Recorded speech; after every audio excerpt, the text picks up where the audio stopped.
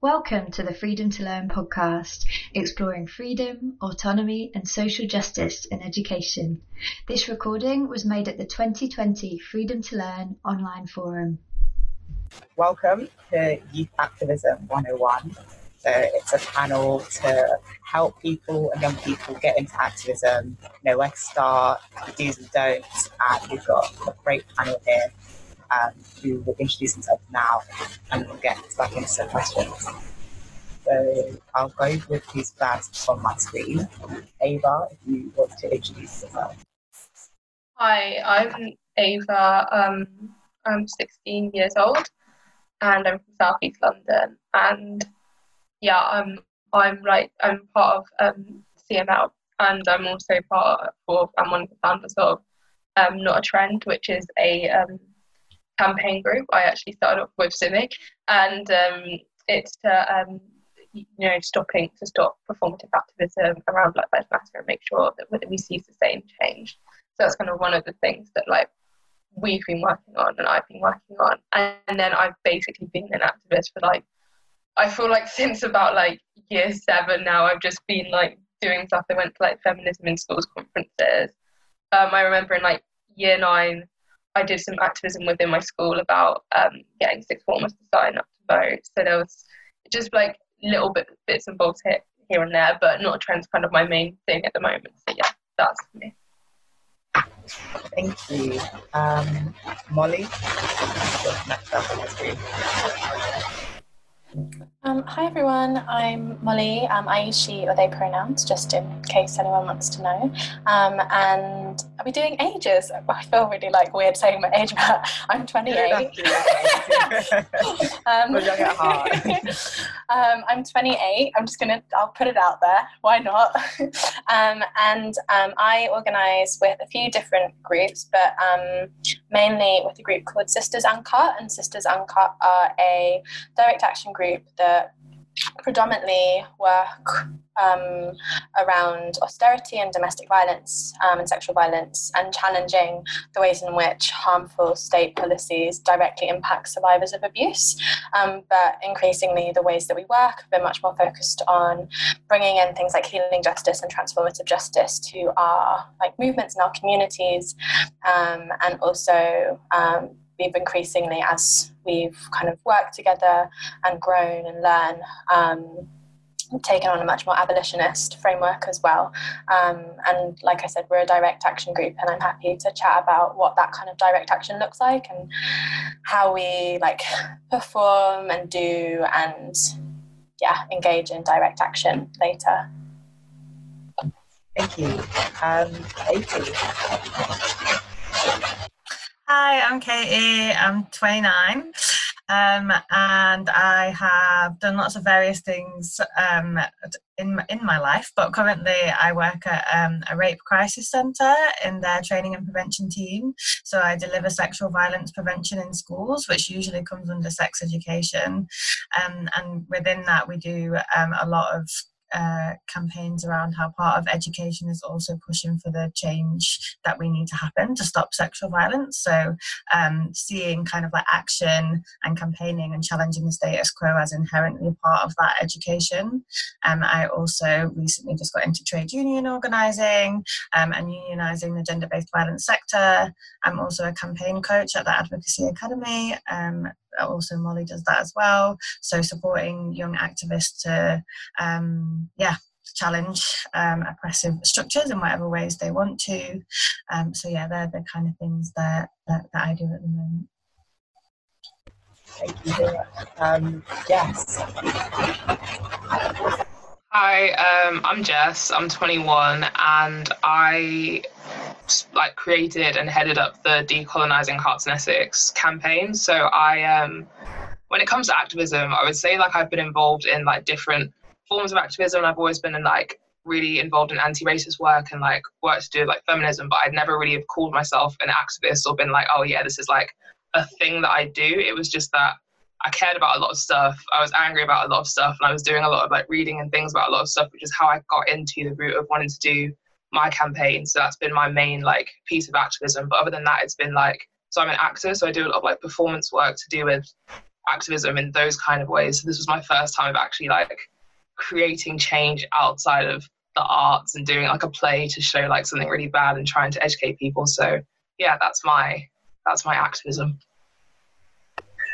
Thank you. All of you have really interesting fields, and it would be great to hear more about that as we go through the session today.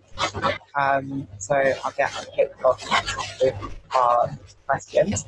So I'll direct this at Ava first. How did you get into activism? Well, I'd probably say it's probably not the most interesting way, but probably through my parents. They were always really talking about politics around like the dinner table and that kind of stuff. So that's kind of how I probably became known to what activism was. But then getting involved, I'd say just by joining things at school and going out to different conferences and events and just looking at things and saying, oh, how can I change that? Or is there something I can set up to change that? And just trying to implement it, even if it's just by like starting by asking for something to change at your school. That's kind of something I would do. Like if I saw something wrong which was going on, I remember in like year 8, I was like, why are the lunch queues so long? That's like, and I went to talk about there's different ways of like looking at it. And I think that's just one way. That's a kind of start, kind of a mini form of activism, and then it kind of grows by, you get that confidence in that first bit. So yeah, that's probably how I got into activism. Yeah, I think as young people, school is often one of the first routes of getting into activism for most people. So it's really interesting to hear about that. Katie, how did you get into activism? I think a mixture of maybe like definitely at school, but I think more just generally being angry about various things. Like I was the kid that got bullied and then did a PowerPoint presentation on bullying. So like that thing of like when something is happening to you, then being like, I know what will stop them bullying me, a PowerPoint. It didn't work in the way I wanted it to, but I think that's kind of like my attitude to a lot of things is like, I just assume that with the right amount of discussion, things can change. And I guess I've just continued to have those discussions throughout life.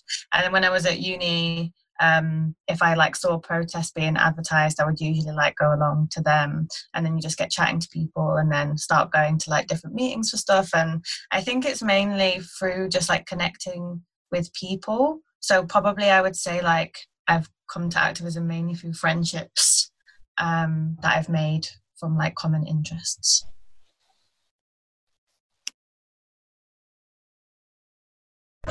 Great, thank you. My headphones are being weird, so I'll join audio on my phone. But while I do that, Molly, how did you get into activism? If you didn't hear me say that. I heard. Thank you.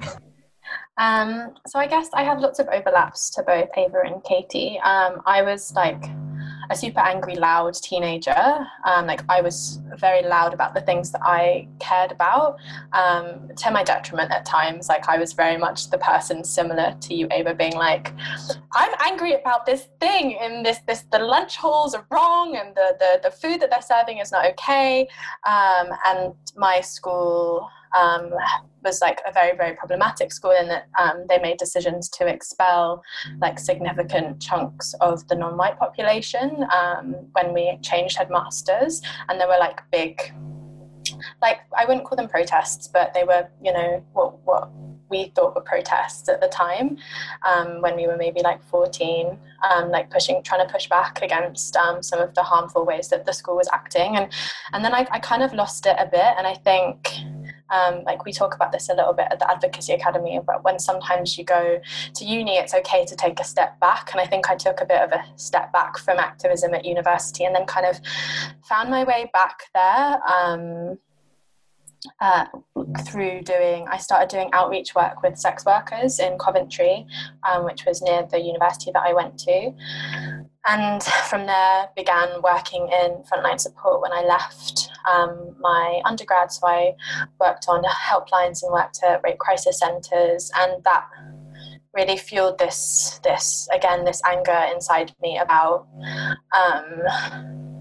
the violences that exist in the world and the ways in which structural factors really impact the lives of some of the most marginalised people. So I did a lot of outreach work with drug and alcohol users, sex workers, people who were without homes. And I think that really pushed me into engagement with particularly direct action groups. It was seeing the fact I got a lot really frustrated at the ways in which I thought that a lot of organising groups weren't fighting for change in the way that I saw sisters fighting for change. It was one of the reasons that I joined them, and from there I think other people will probably say things similar, but once you're in one organising space, it feels easier to move to different spaces because, like Kate, you said, you make friends and those connections encourage you to be in different spaces.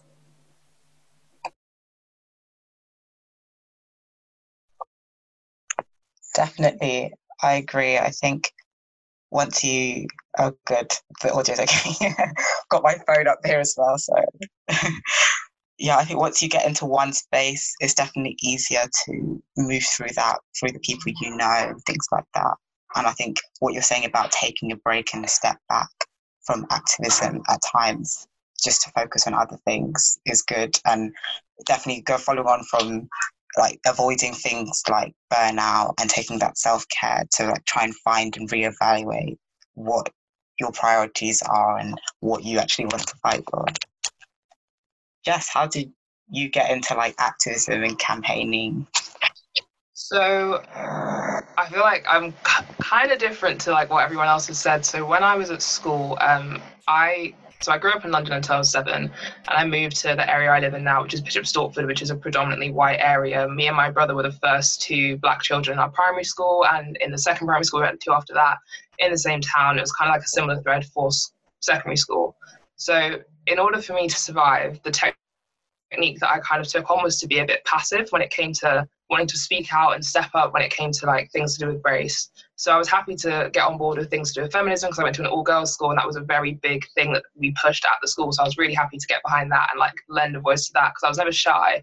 I was always quite confident, but the passiveness when it came to wanting to talk about race was a thing that stuck with me until around 6th form.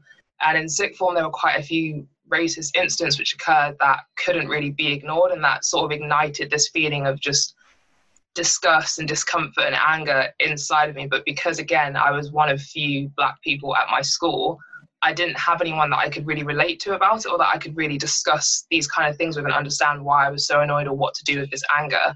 And my parents, as great as they are, like they didn't grow up in Britain. They didn't have the same sort of thought process when it came to racism as I did. Like their generation tends to have a sort of survival kind of instinct when it comes to being in this country, whereas I feel like a lot of us in our generation are more about not surviving but thriving and actually making ourselves like a world that we'd want to live in and making Britain a best place, which I'm honestly so proud of when it comes to our generation. So then I went to university, and I went to university in London where I met so many great people, and it was so much more diverse, and I became friends with a girl called Deanna.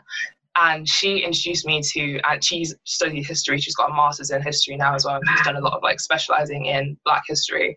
And she gave me my first book to do with anti-racism. She gave me my second book after that. And she showed me all these videos and like debates and stuff on the internet. And I started seeing all of this stuff and joining all these communities online and talking to other Black people who were also really interested in anti-racism work to do with like anti-racism for like in regards to Black people. And through there, the passion grew. I still had the rage, and I didn't really know what to do with it.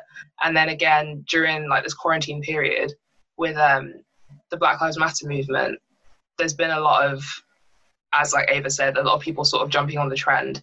And it annoyed me. It again made me really angry. And I was just like, okay, cool. So you've all said you want to make a difference. You've all said you want to change things, but how are we actually going to do that? And I felt very, very lost and very confused and very upset, and just didn't know how to take this anger and take all of this learning that I've been doing over the past couple of years and all the other activism that I've been a part of and joined in with other people, and was like, okay, well, what change can I do for people like me, people who are growing up in the area that I grew up in? Like I have a younger sister who's 6 years younger than me. So I thought, you know what, let me just see what I can do. Let me see what I can change, and decided to take my campaign to my school, went to start a campaign group, and that's kind of how I got into it. It was just like lived experience, which then led to rage and confusion, which then the community aspect of it, of meeting people and like learning from these people, allowed me to channel this rage and this confusion and make it into something that was actually actively making a difference and actively making change for people like me in areas that I grew up in, and hopefully in the future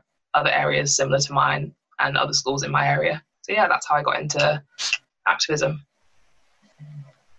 Thank you, and thank you all for sharing, the different routes that you've taken to get into activism and campaigning and changing the things that kind of got you angry, which I think is definitely channeling rage is often, a good route into activism and campaigning and, getting involved in those sorts of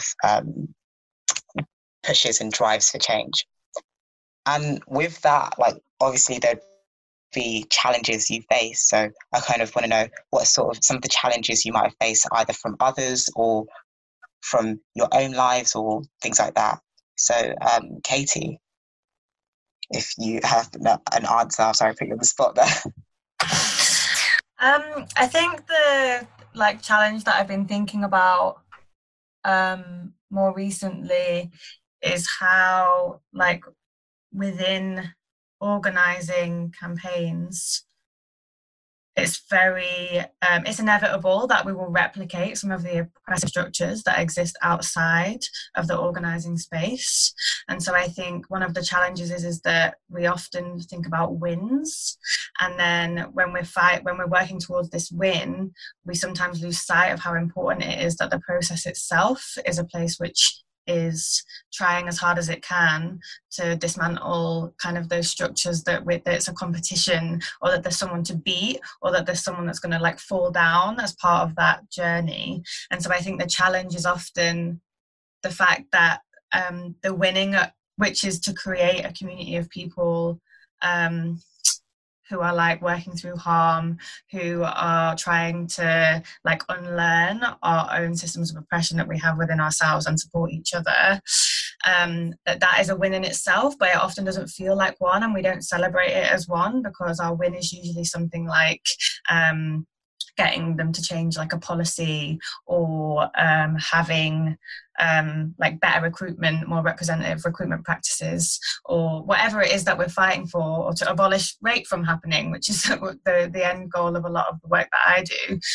So I think one of the challenges is how do we continue to support each other when, if we use a capitalist framework of what winning is, that we lose a lot as people who are campaigning, and it often feels that we're not winning, and that the people that we're against are just this all-powerful being that we'll never be able to topple. And I think when we kind of are able to be nourished from the spaces in which we organise themselves, I feel that we can continue for longer without burnout. So basically, the long story short, the challenge is burnout, and the challenge is how do we organise together when inevitably we've all learned different ways of oppressing others, and we've all probably been oppressed by people within our movements, and how we manage to accept that that is an inevitability, but practice working through that harm in a way which isn't cancelling people, which isn't punishing people, but actually is about replicating the world that we want to live in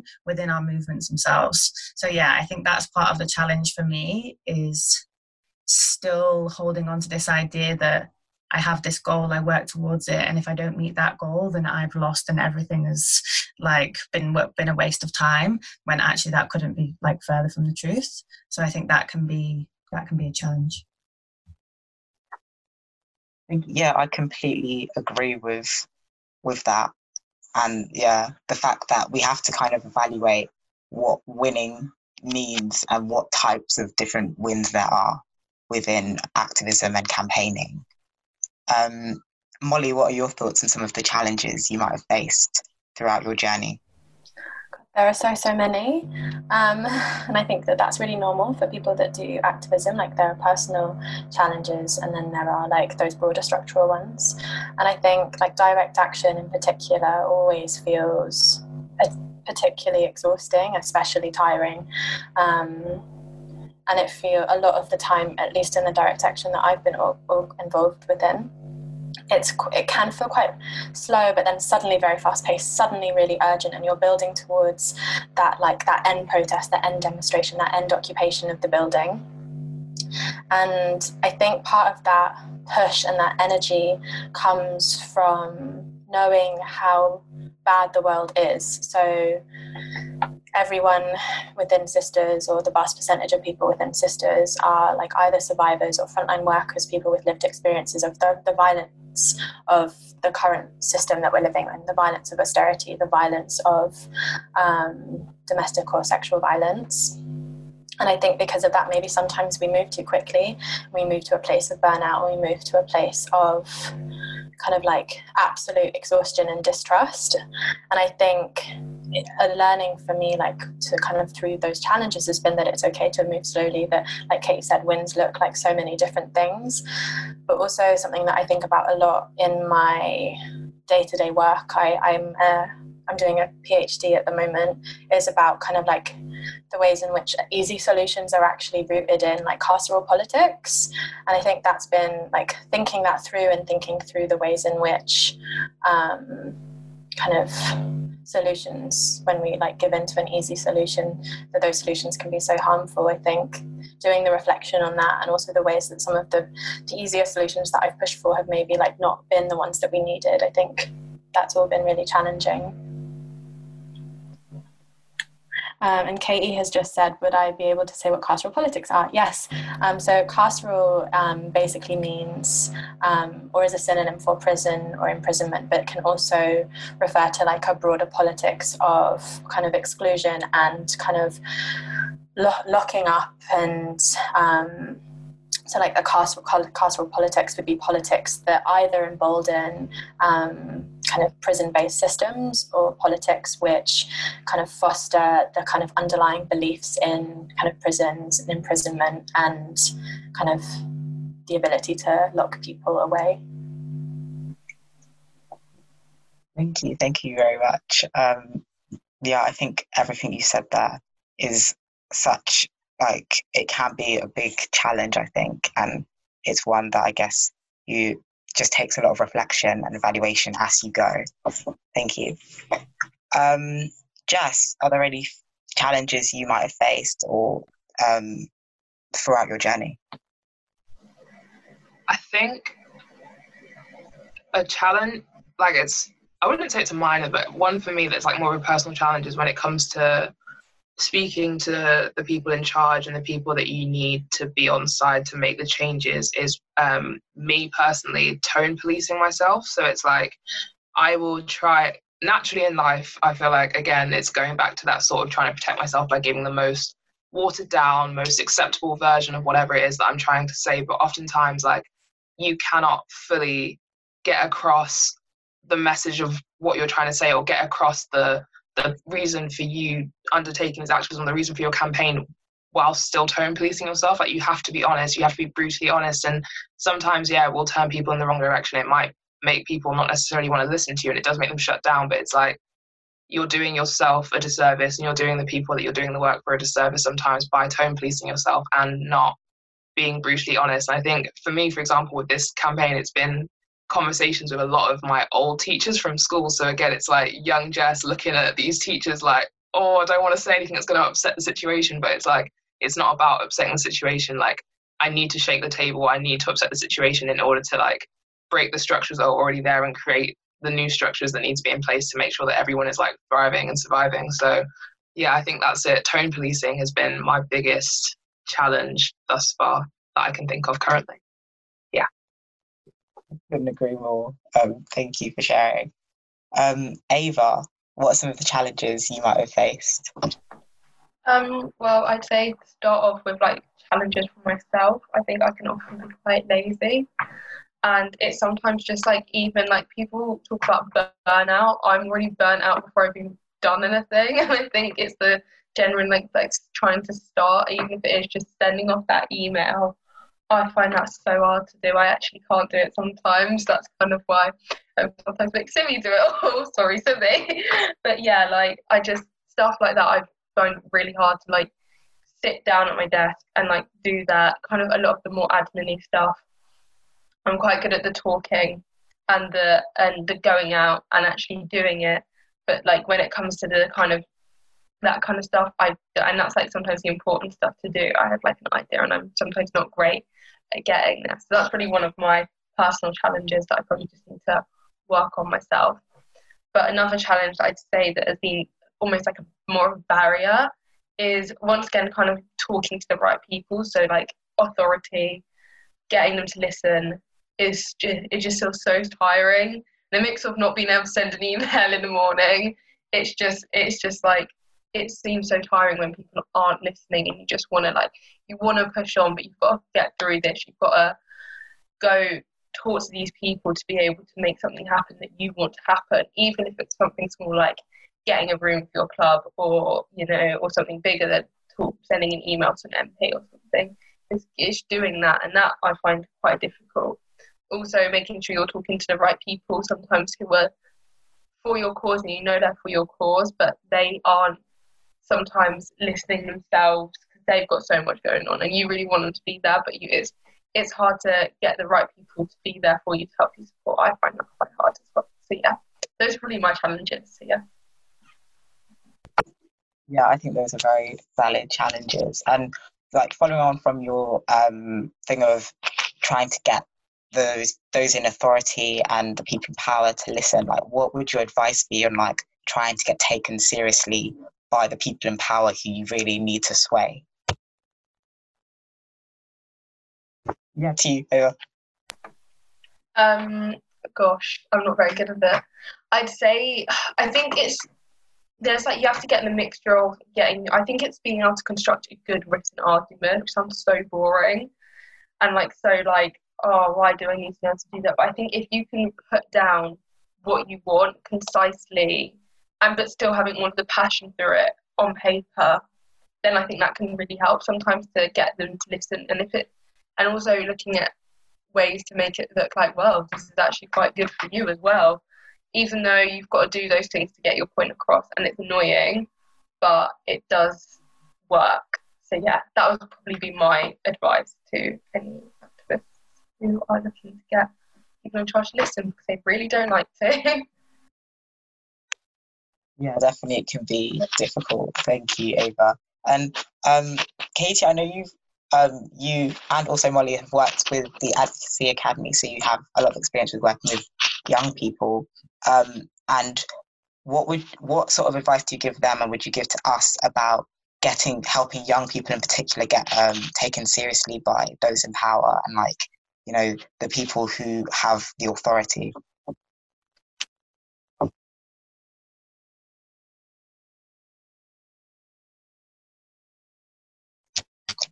Yeah, are you waiting for me to go, Molly?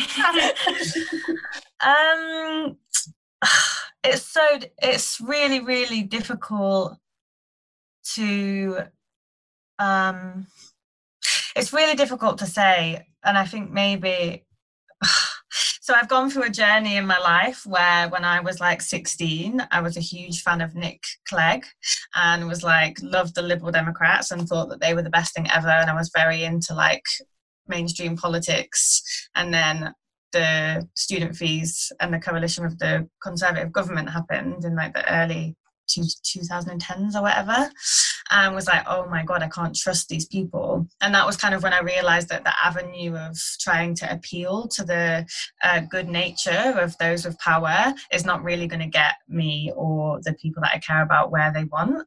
So I feel like we will only be disappointed if we try and use the systems which in themselves are causing some of the harm that we're trying to change to help us change them. It's part of the process, and I definitely still do it now. Like, I write emails to the CEO of my organization with like a list of what I think needs to change.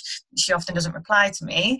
So it's kind of like I haven't worked out how to do that. And my experience has been that it comes with great difficulty. And like you said, Ava, I think the is something quite sickly about the fact that we often have to appeal to people's like self-interest. And I know that that's true, because when people challenge me on the power that I hold, then often the reasons that I unlearn oppressive behaviors, or the reasons that I let go of power that I have, is because someone has called me in on it, and I don't want to be viewed in a way which is negative, right? And I don't want to hurt people as well. Not everyone has the second bit, but I think you either appeal to the fact that someone doesn't want to cause harm in the world, and you have to know that about them and say, well, what you're doing is harmful, and if you don't want to cause harm, stop doing it. Or you have to appeal to the side of them which is, well, you make loads of money and you will make less money if you continue acting in this oppressive way. And that's kind of working more towards the fact of like making capitalism work for you. And none of those methods are bad. They're all just like a diversity of tactics. But I think that there is something to think about, like ethically and morally, where your line is, because there might be times where you don't want to kind of give up the fact that you think that person should be wanting to do the change that you want anyway, just as a matter of being a human being. And there are times where you're like, actually, it is worth it to do the very like well-written whatever to make the thing happen, because it's urgent and it needs to happen now so that people stop getting harmed right now. And so I think it really depends on what you're fighting for and who you're trying to appeal to. But it is horrible because, like both you've described, Jessica and Ava, like people in power often gaslight us. I don't know if you've heard that term, where they will say that they listen and that they care about the issue that you're bringing, but then you just get silenced, or they do like an open statement of how they agree and that they've got this action plan, and then you don't see any of the action. And it feels very disheartening, because you're like, why did I just waste all that time in conversation with you and then the change isn't happening? So yeah, it is difficult, and it's very like disheartening. Like sometimes the change does happen and it's amazing, but I think we have to enter conversations with people with power not giving too much of ourselves away, because it can be really hurtful when they let us down. So it's kind of like finding out where your line is of how much you're going to give, based on the fact that that person might not be fully trustworthy. Thank you. Yeah, I think that's a great answer, and definitely good to consider before you enter any like kind of talks or any actions that involve talking to authority or people in power. So yeah, Molly, did you have any thoughts on that? I do, and I'm really sorry if I echo some of the things that Katie said, but my door went during what Katie was saying, and I have a very loud rescue dog who just went Brah! So if I say anything that Katie said, I'm really sorry, because I got distracted by barking. But I think everything that you were saying, I would absolutely like say yes to all of that. I mean, it's something that I did so often as a young person trying to get into activism, is that I like wanted to please, and I'm an absolute people pleaser, and I think it's a challenge to overcome, especially like when you're a young person and like wanting to do something. And I don't know, it's something that I did all of the time. And I think like Jess, you mentioned earlier, like tone policing as well, and I think it's something that I think, you know, people do as young people, and I think often when we're doing the Advocacy Academy, like one of the biggest hurdles is to encourage the young people that we're working with to send the email, and that's something that you mentioned, Ava, like the struggle to send the email. And actually you said that you used the word lazy to describe yourself around sending that email, and I don't think it's laziness. I think that sending emails to people with significantly more power and sway, power in all of the different ways that power manifests, it's scary, and that feeling that we're just going to get shot down after putting so much care and attention into something that we believe so passionately about, that especially kind of when it's something that like ties in with our lived experience, like we don't want to be shut down because it's painful. So I think sometimes the biggest thing that we do when working with the young people is like kind of encouraging, and it's something that I would say to young people getting into activism, is back yourself, like back your lived experience, because your lived experience is what makes you so much more powerful in those spaces. Again, like power in a different way. Like the types of, and when through the Advocacy Academy, I've learned a lot about the different types of power. And there's like relational power, which is the power that we have in our relationships. And I think so many of those people that have like what we typically describe as power, they have no relational power. Nobody likes them. And I think often as young people have, many young people are situated within communities. Not all of them, absolutely, but there are communities there. And I think backing ourselves and trusting ourselves and using that relational power as and when we can is, I think, some of the biggest advice that I would give, alongside like all of the things that Katie said, which were so beautifully articulated, and like I loved everything that you said.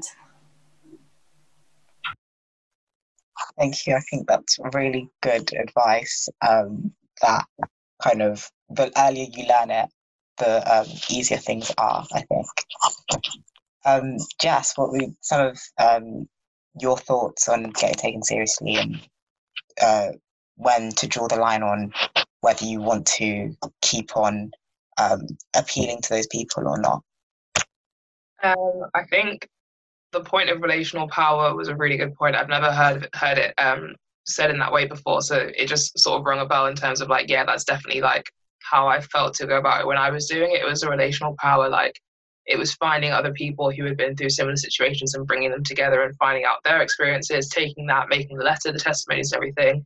And then again, because the letter was made public and we did it in the form of a petition, because I think the public pressure on the school and the public pressure on the people in power was a really good way to go with it, because I don't want to say shaming them, but it was in a way that they felt the shame of sort of being seen by everyone in the community and wider communities, because all of the people that were in that group were then sharing it to their friends. They got their university friends, their friends who were from our hometown, from the next town over, whatever. And it's just like that sort of widespread, look at this school, look what they've done. They kind of feel that the onus is now on them to fix it, and the onus is on them to actually do the work, because it's, people know they're being held accountable by the general public and by the people who have relationships with us, those who wrote the letter, and who gave their testimonies. So I think, yeah, it was utilising those relationships, utilising the public, utilising like people's, as much as we said, like appealing to the higher ups moral sort of ground, I think it's appealing to the general public's morals and sort of saying, this is what we went through, this is what life is like for us, understand that. How does that make you feel? You feel bad about it? Cool. Sign the petition, get behind us, get involved. Like, it's getting that public engagement. And even getting the engagement from the staff who were within the school, who also saw the letter through their own relationships that they might have had with ex-students who they then saw were sharing the letter. It's like getting as many people engaged sort of shares the emotional weight of having to give so much of yourself to the campaign. Like, I feel like I didn't feel like I had to give too much of myself away, because it was like, as a collective, we were doing it. There was 40 of us sharing the weight of this mammoth task of like changing education in our old school. So I think, yeah, having a community there, using that community's power, using like accountability is the best way to go about it, because it's hard to do things on your own. It's like, I don't think I would have been able to do it on my own, and the support that I received from the group and the support that we were able to give each other meant that we could really push it further than it ever could have gone. So yeah, community, I think, is so important, so important when it comes to getting things done. Yeah.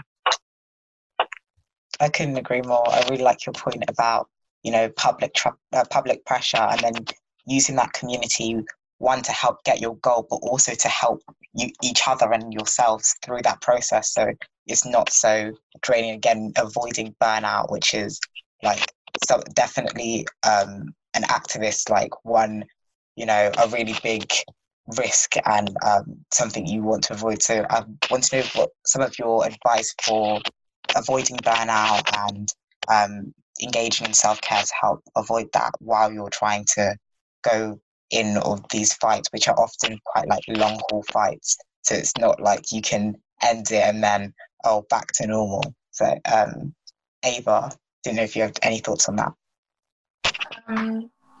Like, just my kind of general advice would be to take time away from it. Like, you've got to like plan your day out properly. You can't think, I think it's getting stuff done, starting it, getting it done. So then you know it's done, so it's not dragging out all day. I often think that I like let things pile up and pile up and pile up, and then I'm just like, I've got so much to do, whether it's school, whether it's activism, whether it's literally meeting up with friends. Like, it's all of these things that you've got to allow, like, think about how you're gonna, you know, section out the state, and actually making sure you do. It sounds so stupid, getting a proper night's sleep, because I know that I could spend all night on Twitter, all night on Instagram, either just like looking through what's going on in the world, because I'm like, oh my god, something might happen while I'm asleep.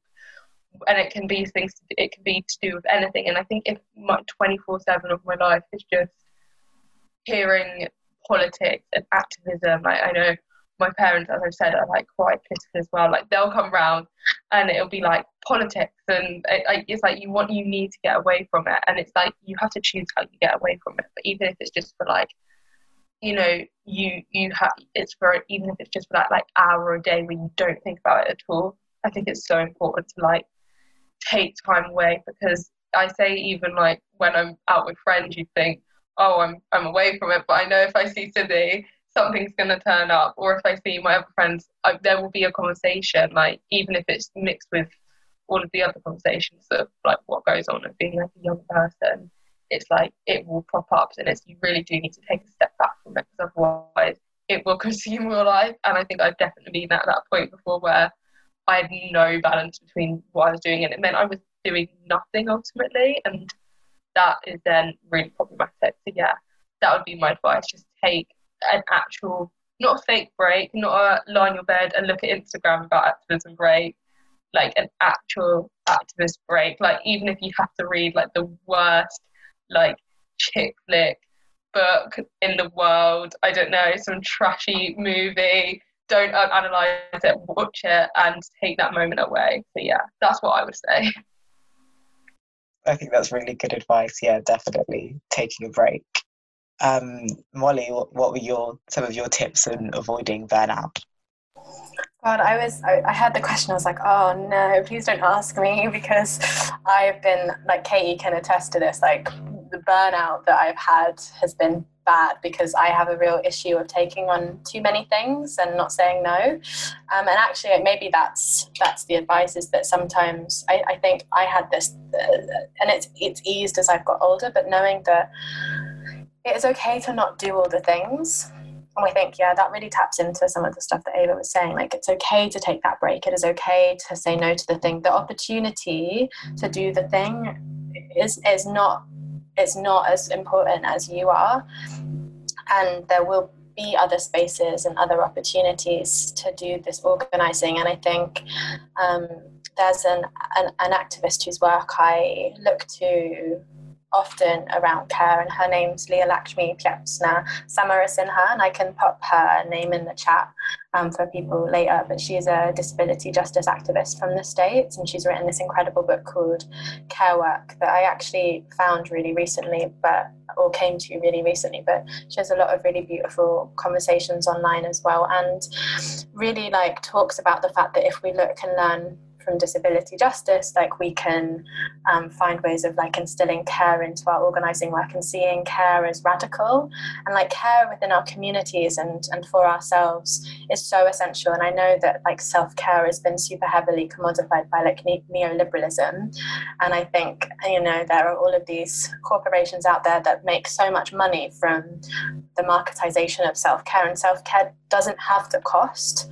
Like, self-care can be kind of finding and creating friendships where you know that you don't have to talk about politics, and where your worth isn't just about your performance and the fact that you are an activist, because we're all worth so much more than our ability to produce political work, whether that's like all of the different forms of political. And I think for me, like, figuring out my worth, and that my worth wasn't tied to what I do, has been a really really important thing for me. So I think maybe that would be my number one tip.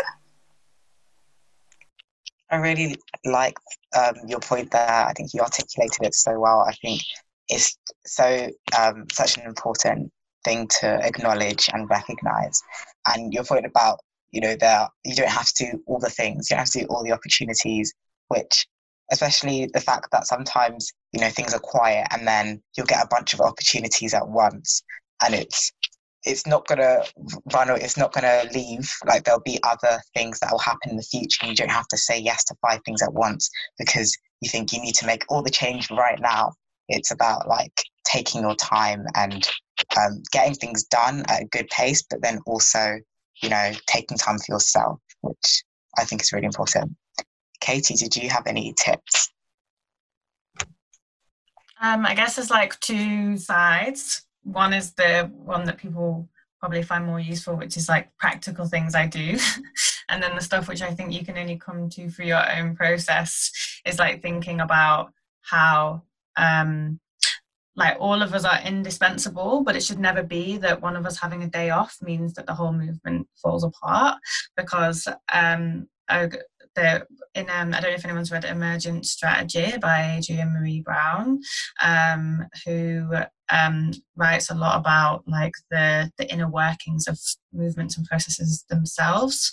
But they do this analogy of a game in like one of the World Cup semi-finals where Germany was playing Brazil, but Brazil had 2 players who were like their star players. Neymar was one of them, I can't remember the other one, but they both got injured in their quarterfinal or one of the earlier games. So on the day of the semi-final when Brazil played Germany, their 2 star players were injured, so couldn't play, whereas Germany had injuries as well. But the German team, they didn't have any players who were as good as Neymar or the other star player, but they had a lot of like okay players, but it meant that they could swap out any 11 players in any formation and they would still be able to play really well, whereas Brazil kind of fell apart because their 2 star players weren't there.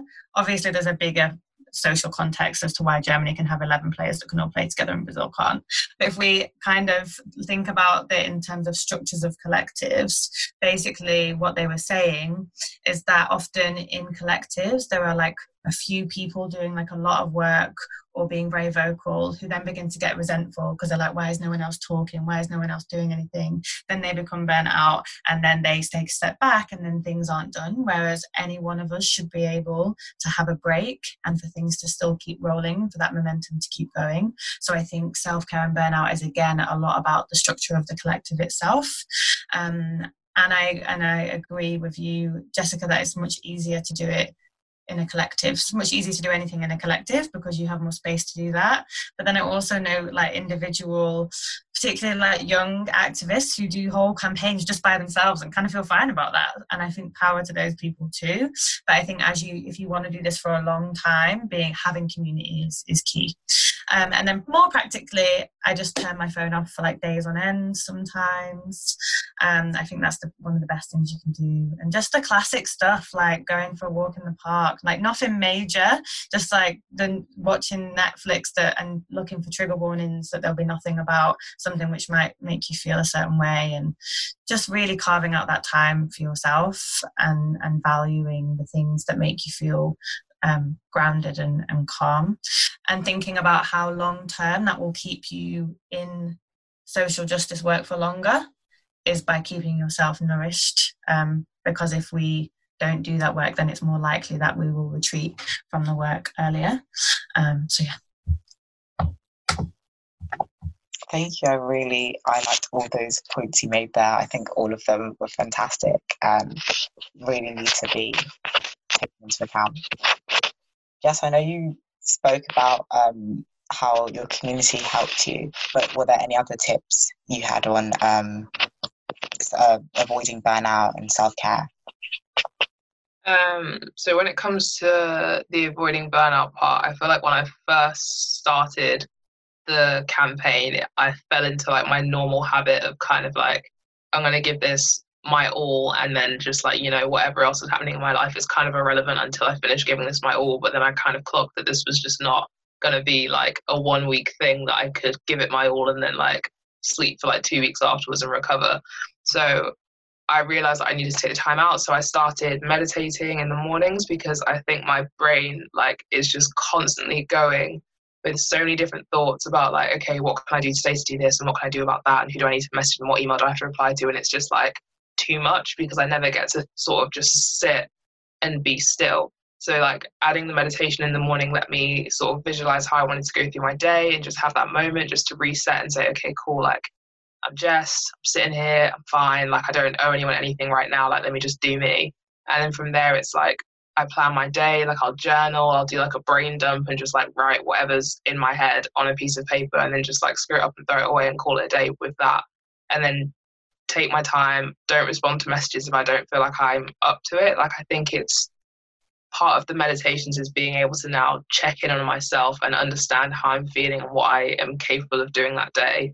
And on certain days, I don't want to talk to anyone. Like, I just don't want to communicate with you guys because I know that certain communications will lead to me having a conversation about whatever it is that I'm working on or about something that's going to drain me emotionally and not allow me to sort of recover fully so I can do my best work at a later point when I'm ready. So like the meditations, taking time to exercise as well and just like do things that aren't related at all in any way, shape or form to activism or to race and like race and racism and anti-racism to look at. It like, yeah, just staying away from the books, staying away from the movies and the TV shows, because during like the Black Lives Matter movement as well, while it was happening really intensely, Netflix had their Black Lives Matter advertisements on, and it was just like every single time I went on Netflix, it was just showing me all of these images, and I was like, oh my gosh, I can't even escape through TV. So again, like Ava said, it was reading those like trash books and just sitting there and being like, okay, this is a fun story about nothing that I'm just going to fill my brain with for a while. So I think it's, yeah, being able to check in with yourself and say, okay, this is where I'm at. I don't need to do this today. Like, these people will still be here for me to respond to at a later point. If I don't take care of myself now, I can't help all of the people that I want to help. I can't run this like community activism project. I can't do anything. So let me just take today. And yeah, the practices every day as well with the morning like routine is super helpful, I think. Yeah. I really like that point of like having that routine to kind of get out of that headspace, because I know I find myself like composing emails in my head as I'm going through it. Even if I'm like not actually typing them, I'm like, okay, when I get to my laptop, I'll just write this, and it's like, no, stop writing that email. Do something else. But I think all of what you've said is really important. I know Sophie did a session this morning on self-care and burnout, which the audio was recorded, so there are more tips from there. But I think avoiding burnout and like practicing those self-care, getting that in, those practices in early on, will help your movement carry on in the long term, like what Katie said and what Jess said. So I think that's really important.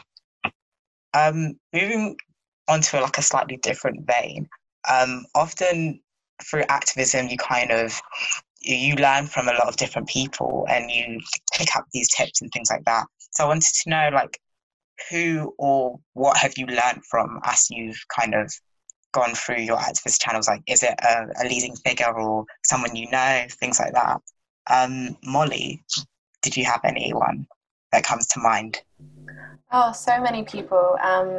Like everyone that I worked with at Rape Crisis South London. So I learned so much from Kate Eastill, a friend of mine, Francesca, who was my line manager, and also my friend for a few years. I learned so much from her about navigating tension in working relationships with friends. And I think that, to me, the ability to engage in conflict is something that I think I personally struggle with, and I know so many people struggle with, and I learn so much from her about that. I learn constantly from everyone in the Advocacy Academy. And like my girlfriend, just constant learning from her. She's a phenomenal force of a human. And then like I also learn from like broader movement struggles. So I learned from people like Adrienne Maree Brown, from people like Angela Davis and kind of Beth Ritchie, Ruthie Gilmore, who are kind of Black feminist writers who write about carceral politics and prison abolition. Like we all know Angela Davis, I'm sure, but Ruthie Gilmore and Beth Ritchie are like they're forces that I think are akin to her, and kind of I think like when I found Adrienne Maree Brown, I think a lot of my thinking shifted as well. So she has an incredible podcast called How to Survive the End of the World with her sister Autumn Brown, which I can link in the chat as well. And they have so many people. It's where I like learned about Leah Lakshmi Kepsner, Samara Sinha, and there were just so many incredible forces of humans on that podcast. And they're really good about lifting people up and kind of raising other voices that aren't their own and being like, yeah, I'm not the expert on this, and this person is amazing, and this person is amazing. So in terms of like a tangible resource, I think for me that was a really, really useful one. And, you know, I just love, I think, as we all do, like, love a podcast, especially when we're busy people. Thank you for sharing. I think they're all great sources, and I think, yeah, it's definitely important to raise up people's voices, and kind of, there's always more to learn, I think. So admitting that you don't know, you're not, the wealth of knowledge on a particular topic is completely valid and okay. And it needs to be, I think, done more, in my opinion, anyway. Katie, was there any, like, people or places that you have, like, learned from, especially? I think I'm not very good at, like, remembering the names of, like, writers or articles or things that I've read. But I think if I think about learning in general, definitely the most learning that has happened for me is from other people taking the time to, like, generously call me in on times when I've, like, caused harm, or you know, done things which are microaggressions, or said something that was racist, or said something that was classist, or said something that was, like, homophobic, which is possible even as a queer person, right? Is to have internalized things which mean that you can still harm other people. And I think that most of that learning has come from people taking the time to do that. And I think if you're particularly like a white activist or a middle class activist or straight activist, I think our job with those moments of learning is to have those difficult conversations with other white people, or other people who hold that element of privilege, or other people that we see causing that harm in our families and our social circles, to kind of reduce the work that those same people will have to do again and again for everyone in their life. And so I think for me, learning has come more from that moment of, like, you know, well, you know, it gets easier as, not easier, but I've unlearned the response of, like, oh my God, this is terrible, I'm such a terrible person, and blah, blah, blah, and actually learning to be like, okay, this has happened, that person trusts you enough to come and bring this to you, think about that, do your own reading, learn from it, and then move forward, and also use that learning so that when you see someone else enact that same thing, don't just stay silent on it and be like, oh God, that reminds me of that time I felt really embarrassed because someone told me I did a wrong thing. Be like, okay, this is an opportunity for me to start a conversation with that person about, have you thought about how that might make someone feel, or someone once told me that this means this certain thing, and I just thought I'd share that knowledge with you. So I think often those learning moments for me have come from just, like, really random places in different situations, rather than one, like, person that I uplift as someone I've learned a load from. Although, like, lots of the people that Molly mentioned, I recognise their names, and, you know, I'm sure I could put a list together if people were interested. Thank you so much for that. I think, yeah, definitely admit, often you do the most learning from when you've, like, made a fault, and about spreading that knowledge onto other people, so you could admit that, oh, I did this wrong in the past as well, so, you know, you might just want to think about this, and opening that dialogue of, it's okay to make mistakes, just, like, let's learn from it. Jess, did you have anybody in particular, or any source of where you've done a lot of, like, learning or reflection? I wouldn't say there was, like, one source that I could, like, pinpoint in particular, and like Casey, it's again the names. I'm kind of like, who did I read? What was that? Like, it's just kind of like, I've read, like, books and seen, like, articles and things that people, like, tweet. So I feel like a lot of people, when we talk about Twitter, we describe it as an echo chamber, but I feel like I've curated a really lovely echo chamber of my own on Twitter, where it's like, I follow all of these people that I find to give, like, the information they just give me so much information, so much knowledge, like, they educate me on so many different things, just through, like, what they might retweet onto my timeline, and, like, other people they might shout out, or, like, I see people publishing, like, their dissertation papers, or, like, just random thoughts that they've had, and then from seeing that I'll want to research it further. So for example, like Shantae is one person that I follow on Twitter who I absolutely love, because she just really highlights a lot of stuff to do with anti-racism, puts a lot of writers and great thinkers on my timeline that I can look at. And again, Kelechi Okafor, I don't know if you know of her, but she's got a podcast which I absolutely love, and she is one person who's really taught me about getting past that barrier of tone policing yourself, because she really does not care what you have to say about how she's going to say it. She will say it to you how it needs to be said, and you just have to accept that. And I've learned a lot from her in that way, and she's just amazing. And recently I got a mentor to do with like anti-racism work in like education, who I just met through my school putting us in contact, and she's taught me so much about how to get things done and how to organize activisms within school. Like my friends from uni, my friend Asmara, she did a project called RAFA with some other people at my uni and some academics, which was to do with universities and racism in universities, and how like students sort of feel about how the university handles racism. And she did that whole project, and I didn't really understand that that was a thing that people could do until she told me that it was happening. And I was like, oh right, so we can make change that way by like doing these like surveys and talking to people and like doing these focus groups, and then we can take the change there. But it didn't really work out well in the end, because the university was not receptive of any of the changes that needed to be put in place in order to actually make a difference.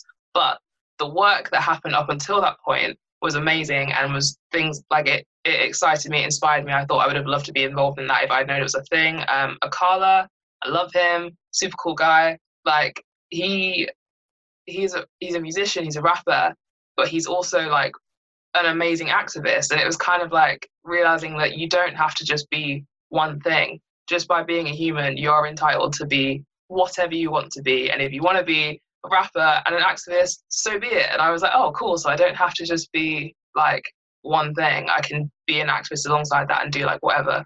So yeah, I think those are people I've really learned from. And another girl, Hannah Gaffey, friend from uni, I think she's amazing. She does a lot of work to do with like refugees and stuff like that, and like asylum seekers, and I just think she's so clever. And she's again another just regular old person who I just know, who puts all this information out and has all this passion and has like sort of fueled it into educating others and into helping other people understand more about what she cares about. So I think that was another person that just inspires me, because she's always been so like hot on it and so passionate about teaching other people that you can't help but be around her and want to learn more about what it is that she's saying. So I think being around people like that is what is where I've learned the most, is just people that make you want to hear things from them and see like what it is that's made them passionate. So yeah, I think that answers the question. I hope it does.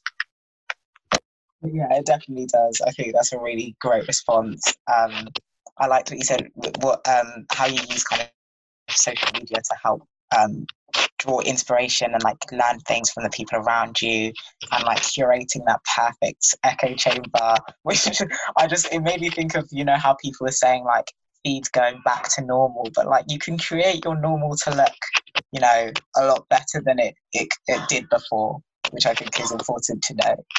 Ava, did you have anybody who comes to mind, or any sort of source of information that comes to mind of where you've done like some of your learning? I think like kind of the past two people have said, once again, I'm one of those people who cannot remember names and titles and things like that.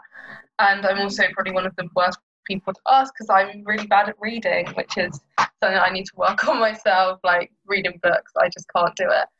So, but I would say that there has been just like people I've met more so in passing as well, have like, who I've met at like different events and conferences, and I'm always like, oh my god, I wish that I could do what they've done. And it's just, even I don't even always remember, like I said, I don't remember their names, I don't even always get their names, but it's those kind of small meetings for me that really do kind of leave something profound on me. I mean, there's people like Greta Thunberg who are massive and they've done so much and blah blah, but for me, like, they're so inspirational, but it's almost like at this point it's unachievable for me at this point. So it's sometimes nice to see someone that is kind of at your level, just above your level or whatever, and just have those conversations to see kind of either is it how you can elevate your activism next, or where you can turn off to if you can go into in a different direction. I think those people are really interesting to talk to see ways to like change and stuff like that. So yeah, that would kind of be my thing. I'm sorry that was very short. I do understand, but yeah, that's kind of what I would say. No, I completely agree. Like, some of the best learning I've done is from just random people who you meet in passing and things like that. So I think it's not a source to be devalued. There's plenty of learning to be done from strangers who you just meet, like, us through your comings and goings throughout life. So I definitely agree with that. And kind of how do you think your activism has changed over time, from when you started to maybe any pauses you've taken, and how do you think it's evolved?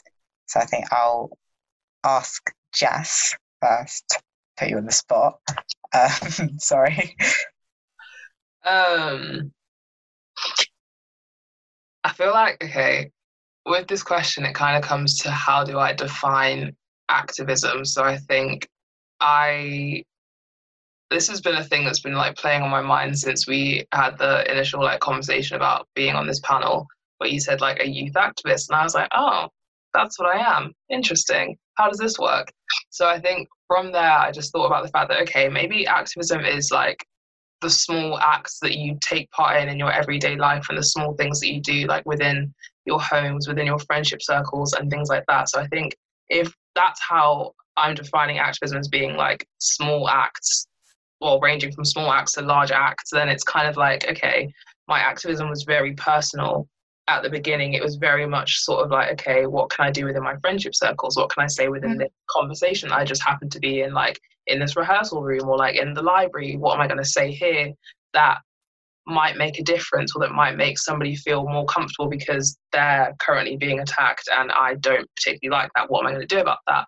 So I think, yeah, it went from being personal and being small acts every day to being a actual planned effort to create something and to create a campaign and to make an actual, like, not make an actual change, but to actually target something specifically and say that this is what I'm working on, this is what I want to do, and this is how I'm going to achieve it. I'm going to get people on side. Like, it became, once again, community, love the word. It became a community thing rather than an individual little things in my daily life. It was like, okay, cool. So like, this is my group and we're going to do some stuff. So I think that's been my change in my activism. Yeah. I really like that answer. Yeah, I really like it. Of, what are we defining as activism? I think sometimes it seems like it has to be, you change so and so policies and you do this and that, but it can be, it's the little things of having those conversations, those difficult conversations with people in your own life. I really like that answer. Katie, how do you think your activism has changed like over time? I think maybe it links into some of the stuff. I'm not like massive on social media, so this might not be what you were talking about, Ava, with your when you were talking about not a trend and like performative activism. I think maybe when I was younger, it was a mixture of like kicking off, just naturally when people annoyed me or said something that I thought was offensive, then I would definitely not be shy to like say something. But then I think I definitely like uplifted leaders of movements, because I think often as a society we like to put someone in like the person who led the movement, but actually then you find out that there were hundreds, thousands of other people who were doing just as much work but aren't necessarily like in the history books. And I think I was led by ego a lot for like a long time, actually, of like, I want to be seen as like a good person, or someone who is like recognized for doing X, Y, and Z to make the world a better place. And I think that it is what it is. I think a lot of people feel like that, and maybe that's part of the motivation for some of the things that feel more performative. And then I think through doing direct action, And then it moved away from like those interpersonal kind of conversations, though they carried on, to more strategic direct action.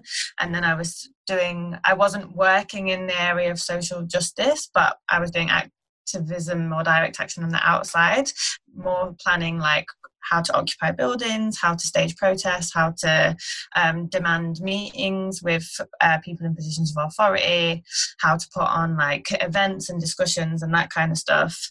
And then I've now moved so that my paid job is more aligned to making change.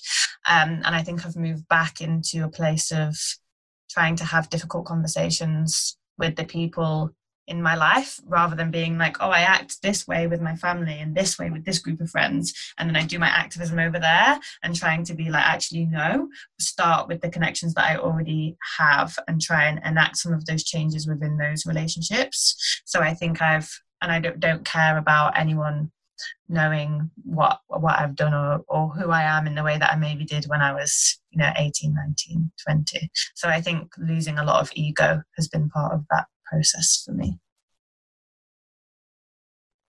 I really like that answer. Yeah, I think definitely losing that whole thing of you have to be at the figurehead of the movement, but then that has to be kind of separate from the discussions and conversations you have with the people who are closest to you and the people around you. I think that's definitely really important.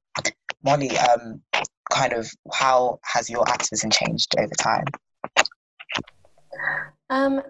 I've had a similar-ish progression to Katie, so I don't want to kind of repeat the kind of things that she said too much. But I think generally, for me, I often think that we live in a world where we're pushed to think of ourselves as individuals, and that we have to act as an individual, we have to do as an individual. And I think that was something that I very much felt in my earlier years of like doing activism, and like when I went into outreach work, I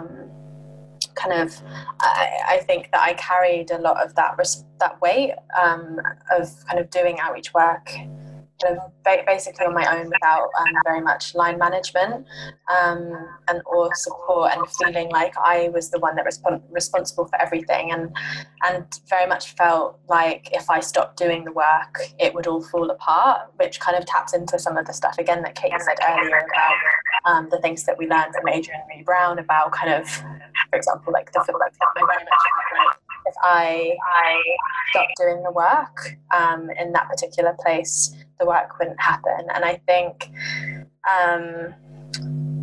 joining groups of people where I've definitely been gently challenged in really beautiful and important ways, that like that's not the case, and that kind of stepping back is important, especially as a white woman, like stepping back and doing kind of some of that background work and kind of supporting in different ways. And I think in terms of like where I'm at now with the organising that I do, it's so much slower, it's so much more about the conversation with the people.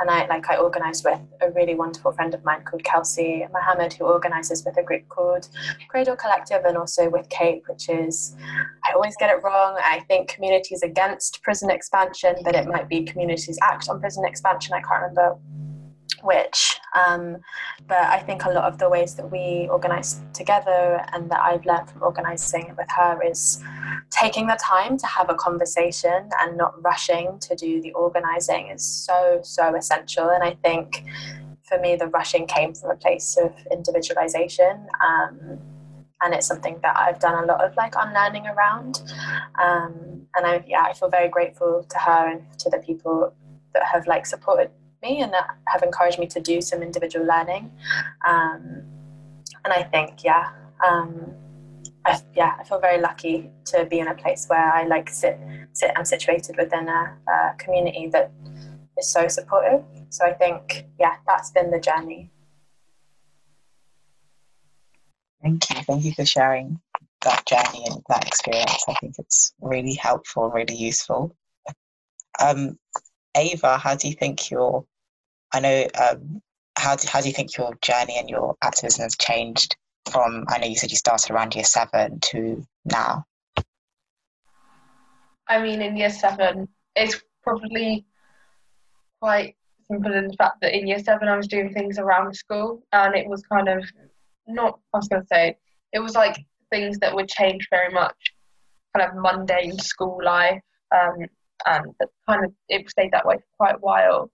Obviously, I'd talk about wanting more like feminism within schools, even though I went to a girls' school, questionable things within that school I went to, more, classes around best education classes, all that kind of stuff. But so that's probably moved on from when I went from like year 8 to 9, but it was very much, and that kind of continued throughout my school career. But definitely, I'd say my activism has changed most in quarantine. I think that's when I've had the biggest change within how my activism has worked. Because obviously, I've left, secondary education now. I've just finished that, and obviously everything changed so much, and I had so much free time to do like nothing a lot of the time. So it really enabled me, not doing my GCSEs, enabled me to be able to get involved with so many more different campaigns, and therefore set up my own with Simu, which I think is really exciting. And it kind of is like making the changes from, hey, I didn't do my GCSEs and that happened, but like I think me personally, probably don't tell my teachers this, I think I got something so much more beneficial out of not doing them. So I think it's kind of changed from being quite often quite a lot of adult-led activism, or like kind of small things, to actually bigger things, and actually having to do the things that you wouldn't have to do before, and more than just listening to other people speak, being a person starting to speak as well has kind of changed as well. So yeah, I'd say that's kind of how my activism changed in kind of very recent months. But yeah, that's kind of what I'd say. Yeah, definitely that like freedom and kind of being able to explore through not doing your GCSEs, like what you can do, and like fulfilling that potential that maybe you wouldn't have known before. And with that, as activism like evolves and changes, you kind of find your niche or your fight. But I think when you first start out and like being a young person, you kind of want to take on all the fights at once, because you think that not everything is right. I don't want to say that all of society is wrong, but quite a bit of it is wrong, and there are so many different fights and struggles, and you kind of want to do them all because you care about everything at once. But how would you kind of find your like niche or your main fight, even if you choose something as big as like anti-racism? Within that, there's so many different subsections and everything. So like, how do you find that specific part of, and like identify like kind of your main fight and goals? Katie, I don't know if you had any ideas about that. I think it really does just take time, but I don't think there was a way I could have come to what I do now any earlier, because I think you have to try and see how it feels. A lot of it is connected to what burns the biggest fire in your belly, which will change as you go through life and experience different things. So yeah, I've always just followed whatever it was that made me most rageful, but also I think that you're right in the sense that most single issues or most single things that we're angry about will connect to some other campaign or struggle or issue or whatever you want to call it in some way. And I think actually to hold that and be thinking of that right from the beginning, of like, how does this fight connect with other people's fights, and how can we work together, and how can what I do also or we're doing help to dismantle this other thing over here, I think is actually really beneficial. Because I think when we just concentrate on one thing like this, we don't affect as much change as we possibly could if we were reaching out and thinking about how it also linked with other issues as well. So yeah, that's a really wishy-washy answer, but I feel like only like each person can know what it is that makes them want to, which makes them draft emails in their head. Whatever it is that's making you draft emails in your head, to keep doing that. Yeah, I couldn't agree more. Definitely that idea of collaboration and the intersection. I think if you have that approach from the start, you know, you have, as you say, effects will change. Molly, did you have any kind of thoughts or tips or ideas around finding your main fight? I think, taking the time to reflect on the things that not just light the fire, but also like that you're willing to like stand up for, and like not set yourself on fire, because I think there are massive problems with that framing, but like that you're willing to like stand up and shout for, and maybe put yourself on the line for, if that is where you're at in your organizing, or the things that you care about so much that you want to stand in the middle of a full party at the middle of the night, and that's the thing that you're happy to talk about until the very, very end. Like, I think for me, I always knew that sexual violence was the thing that I was going to work on, because of like lots of things that like lived experiences, but also like familial, like generational trauma.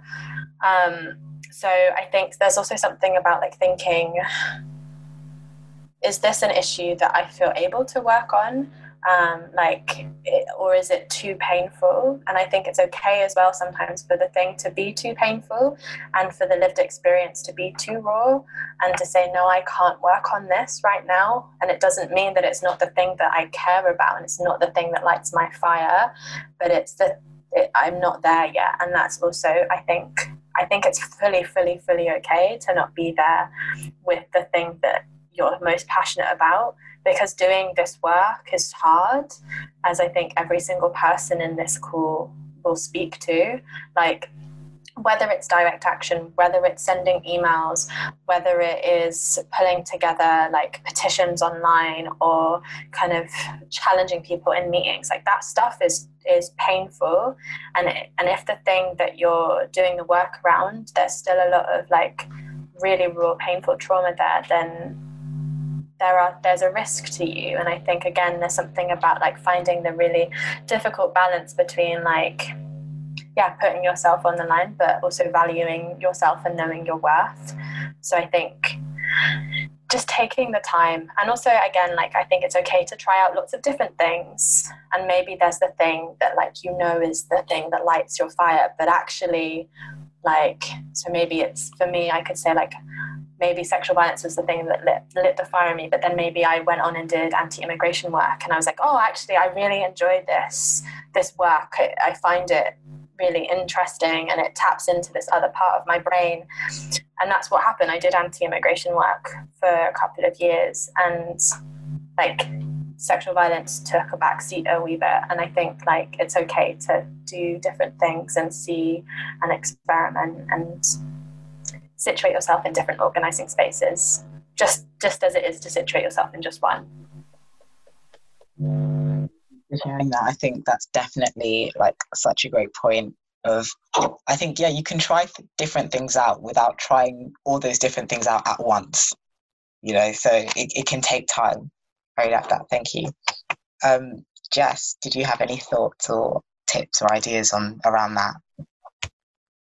Honestly, like, most of what I would say probably echo what Molly and Katie have said, because they said it so perfectly. I think, I think flexibility is key when it comes to like finding where you want to go with it, because I had no idea that this was a thing that I would do like at all, or that education was the thing that I would like, racism in education was the thing that I would tackle. Like, if you asked me 5 months ago, I would have said probably not. I've got other things that I'm trying to do right now, so like, leave it to someone else. But I think it's like, at a point, the fire lights like in your belly, and you're like, okay, cool, like I do want to do the work on this, like this is something that I want to work on right now. So it's like, okay, you can do that, but if something else comes along that you also feel equally as passionate for, then like do that. Be flexible, be open to learning, be open to like expanding your knowledge on different like areas, and don't like shut yourself off from something because you think, oh, I don't know enough yet. Like, the emphasis is on the word yet. Like, you can know enough, you can learn about that and then do the work there if it's something that you care about enough. So I think, yeah, flexibility is key, because if I was not flexible, I would not be on this panel and I would not be doing that campaign at all. Like, very unexpected. So yeah, I think be open to all possibilities. Thank you. Really, I think that's very useful, and I definitely agree with that. All of that. Ava, what were your thoughts, tips about, finding that passion or not finding that passion?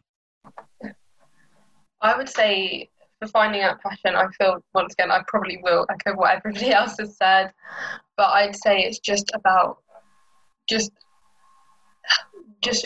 looking and being so interested in like what is going on. What I know, I said you've got to take your break to not avoid burnout, but making sure that you are updated, because one day, and it is about letting yourself get angry. I think that's so important. If you don't let yourself get angry about something in the world, then you won't find your passion, you won't find what you're interested in, and you won't understand how important that is to you. Like, I know that sexism, it makes me so angry, and like putting barriers up for different people, it just makes me so angry and upset, and that's like why I want to like work towards stopping it. And that's why I put so much time and effort and headspace and thought into, and my whole TikTok For You page is completely filled up with like, just absolute politics and stuff. And then, yeah, and it's just, that makes me feel like I'm like, because as I believe that Molly said, it's about finding your worth, but I think it's so important for me to find my worth through doing this stuff, because it makes me feel as a person that, because the society doesn't take my worth at the moment, but if I can do something to make society see me as worthy, then that makes me so happy, and that makes me feel so passionate about it. So that's what I say, is letting myself get angry about things. So yeah. That's a really great answer. Yeah, thank you for sharing that. And once, I guess, you found kind of your fight for that moment, whether it will change or not. I know you've touched on this previously, and you've all like shared, but kind of what sort of activist methods have you used? Because there are many different ways for you to kind of change things or share your views and things like that. So like, what sort of methods have you used that you found especially helpful that other people can kind of get into? Like, what sort of channels? I think I'll ask Molly. That's all right. Yeah, so I guess there are a number of different types or methods of activism that I've been involved in, and some that I'm still involved in. So like frontline work, I class it as activism. Some people don't, but I think it is, absolutely. And I think if that's something that anyone is like interested in getting involved in, it's just about like checking in with support services and seeing if there's an opportunity to either like volunteer or take on like smaller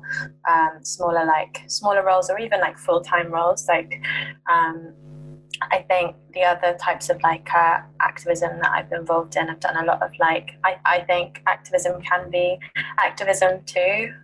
Like writing and researching, I think, can be really transformative if it's done in ways that are accessible and centre the voices and needs of the people that matter the most. And I try to do that type of work. And if there are people that kind of, young people that are looking into that being the way that they do activism, I think, provided it's balanced in ways that I think it can be so powerful. The type of activism that I have the most complicated relationship with, I think, is probably direct action, because when you're doing the thing and building up to the thing, there's so much energy, and like when you're storming a red carpet or occupying a space or ad hacking kind of bus stops, it feels so powerful, and you feel so powerful, and it's something that I never thought I would do, and I think to get involved in that type of work, it's just a matter of finding the groups that speak to what you want to organise around in terms of direct action. So like Sisters Uncut are always like looking for people to kind of be involved. than like abolitionist groups. I think like CAPE again do such incredible work around this, and I think they're one of the only direct action groups doing work on against prison expansion in the UK. And there are so many other like incredible groups that do direct action, like SOAS detainee support, who do some like incredible like anti-deportation / anti-immigration work, or like pro-immigration work. And I guess like the other types of direct action that I was most recent, or the other types of activism that like both Katie and I did work around most recently, was supporting a group of young people to create an amazing space. And I think actually that really shifted the ways that I like saw activism. So they're called Iconic, and with a Q at the end, and they created a space for queer young people of color with or without faith. And it was one of the most like beautiful, transformative spaces, and really showed me that actually sometimes like winning isn't just like getting Southwark to remove all of their immigration officers from services, which we did in Sisters. Sometimes winning is creating a really loving, caring space for a few hours. I hope that answers your question. I think it was a tiny bit rambly. No, it definitely answered my question. Thank you. I really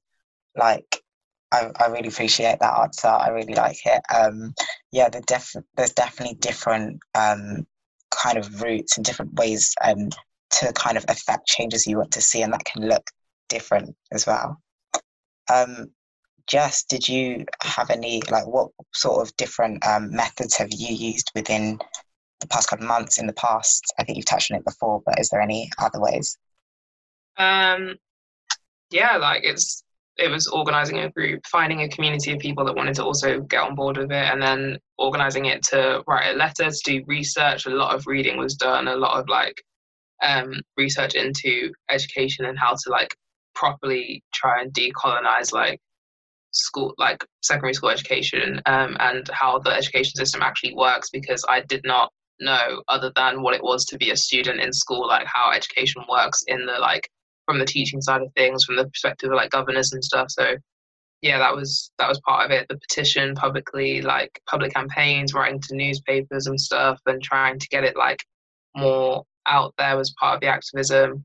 In terms of like things that I've taken part in previously, like it would be like art kind of stuff. So like putting on protest theatre, or like writing plays, and like being in plays that touch on topics that you wanted to, obviously had a passion for, that you wanted to protest about, if you know what I mean. So I think, yeah, it was like arts, using that as a method was previously my way of going about it, and like taking part in shows that touched on topics that I felt I was quite passionate about and things that needed to be changed. And yeah, that's my methods of activism. I feel like I'm fairly new to the game when it comes to organising stuff myself, so that's where I've been at with that. So yeah. I really like that, and I think the arts are such a useful method for sharing the like activist and campaigning message, to get political, to talk about issues as well. And I think it's one that's often sometimes overlooked, but I think it can be really useful and like really powerful. Ava, what sort of methods have you used in the past and are currently using? I'd say definitely during this kind of past month, meetings on Zoom I've been using so much, and just going to all of those Eventbrite, sorry, I've got a little cold, it's definitely not corona, but yeah, going to like different Zoom meetings, yeah, that's probably the main one. And then from there, meeting different people. I mean, when quarantine was lifted slightly, I know we went to a few kind of rallies and protests. I think that's a great way to meet people. Even previously, I've met like some of my like really good friends at protests and rallies, and like met them through there. And I think it's so amazing. I remember I met one of my friends at one of the UKSCN protests, and it was literally, she was asking me a question. Now we talk about politics all the time. We have very different experiences at school. because she was actually privately educated, and how she feels about private education system. Obviously, her views on she does not believe in it at all, even though she goes to one. And yes, but it's really interesting to get these conversations going and seeing different people. So I'd say for me, it's meeting different people, talking to different people, and just getting involved with as much as possible. Yeah, that's what I would say. Definitely, thank you. And like meeting those people can take your activism in like so many different directions. You never know who you're going to meet that's going to introduce you to this new thing or this new concept. So I think it's definitely important. Katie, what sort of methods and channels have you used in the past? I think like everyone said, the first step has always been to find other people who either are feeling the same thing or looking up groups that are already doing work around something before kind of, starting a new campaign. But there's so many different things I think that like people can do. I've also learned a lot from protest plays and like protest art and all of that good stuff, which definitely gets undermined like in the activist scene, even though most direct action is a form of art within itself. So I think definitely good to like uplift that as a way of I was going to say like consciousness raising, which I believe to mean just like chatting to other people with the same experience as you, but was named or called consciousness raising a long time ago, very famously in the civil rights movement, very famously in then used after that by like feminists in like 70s and 80s. So just like being like, oh, that happens to you as well? Me too. Should we do something about it? And then deciding what you're going to do. So protests are like the most obvious form, but also like putting on events like Molly said, where people can just connect with each other and plan. People remember how they felt. And I think what's really important is that when you are in an organizing space, that you are kind of like identifying people that are maybe new or nervous or not talking as much or who aren't taking up as much space, and making it your work to connect with those people, because there's a lot of people that don't stay in movements, and I think it's because kind of like the same social structures that happen everywhere tend to like be replicated, and then it means we lose people that really we need in order to make the changes we want to see. And so we're being really mindful of making those connections.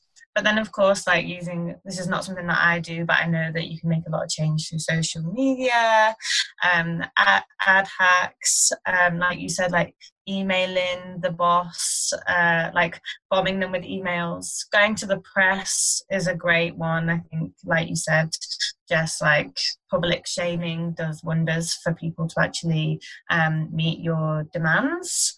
And then like another thing is like working the system. So within your roles and your jobs that you do and whatever, there will be ways that you can work the system to help other people, and you should, but also know your rights. So what I mean by that is that in various roles that I've had, Molly knows this story, like we had vouchers for people who needed like a bit extra or whatever. So I would just steal the vouchers and just give people more than they needed, because I knew that I wasn't probably going to get found out. But I also was aware of what my rights would be, and also had a good relationship with my colleagues, and obviously have a certain amount of like privilege in the way that I present to be able to get away with that.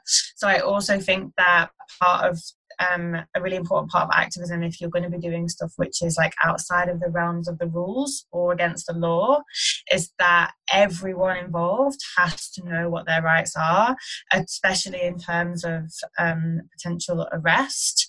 And also I think that everyone there needs to understand what their responsibility is, and how if we should be put, especially if we are white, that we should be putting our like bodies in place of people who are going to be disproportionately disproportionately targeted by police.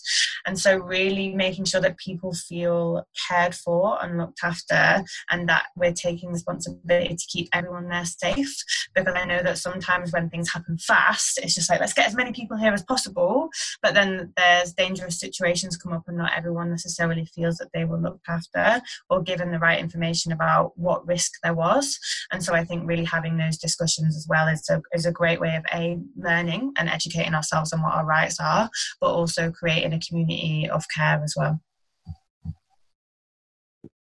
I really agree. Creating that community and making sure that everyone's safe, but using different privileges and different powers that people within the group have to kind of exploit that. And then I know, with what you're saying of people going away from movements, because sometimes they can feel quite intense, or there's the effects of gatekeeping and things like that. So creating that nice safe space, I think, is really important. So I'll just go on to the last question before we open up to questions from, if anyone has any questions, and because we're nearing the end of the session. What do you think your activism and activism in general will look like in the future, coming post-lockdown, going from the end of this year to next year? What do you think the landscape will look like? So I think I'll ask Jess. I know, sorry. it's an interesting one.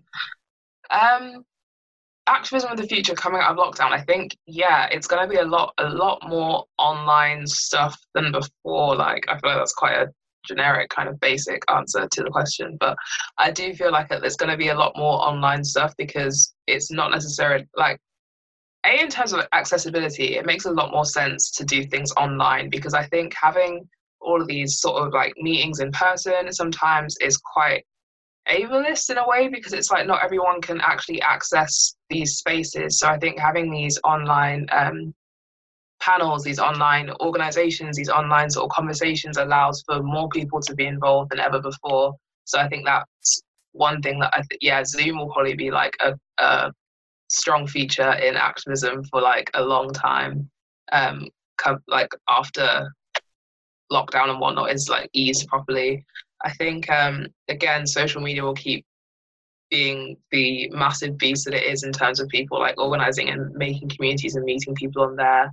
I think as well, individual and smaller groups of activists will probably be more common. I think I'm seeing a lot more people realizing their own power and realizing their own organizational power within their own smaller communities and within their friendship groups, which I think previously wasn't really a thing. I think, again, I can't remember who said it, but someone mentioned about having a figurehead, and how that was a thing that a lot of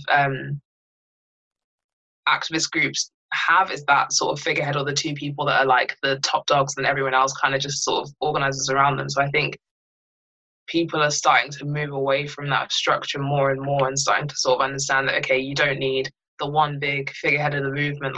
We are all leading the movement together, we're all a part of it, and everybody's necessary in order for it to work. So I think a lot more smaller organizations, a lot more individual breakout sort of movements and acts of activism will occur in the future post coronavirus, I think. Definitely, I agree with you. I think more grassroots and smaller community movements are on the rise and are affecting changes within their community and wider society as well. Molly, what were your thoughts on the activist landscape, your plans for your future activism, all that sort of stuff? In terms of the activist landscape, I agree with a lot of the stuff that Jess said, and it makes what you were saying made me think of there was an article that came out by Arundhati Roy, who's one of my favourite writers, towards the beginning of the pandemic, and she said that the pandemic is a portal, and I think that has been felt so plainly, but also painfully across the world. And I think that the rippling impacts of the pandemic in terms of organising are both positive, but also deeply, deeply painfully negative. And I think in terms of how I'm an optimistic pessimist in all of the ways that I view things, and I think I have this deep hope that there'll be a massive movement towards community organizing in ways that we haven't seen since the 70s and 80s. And I feel that hope because of the ways in which I live in SE15 London, and the ways that mutual aid and within this area hasn't just been white, which I was really, I think, so many were worried about that happening at the beginning. It was very much performative at the beginning. There were lots of people being incredibly performative and there were like hundreds and hundreds and hundreds of people in groups and no one doing anything, and people just in there for the panache and the tick. I'm in this group, but there's also been a real integration over the last 2 months of people who've been doing mutual aid work for years, and those groups are they're predominantly Black Caribbean communities and Black African communities who've been doing that work for decades because the state has let those communities down so routinely, so often.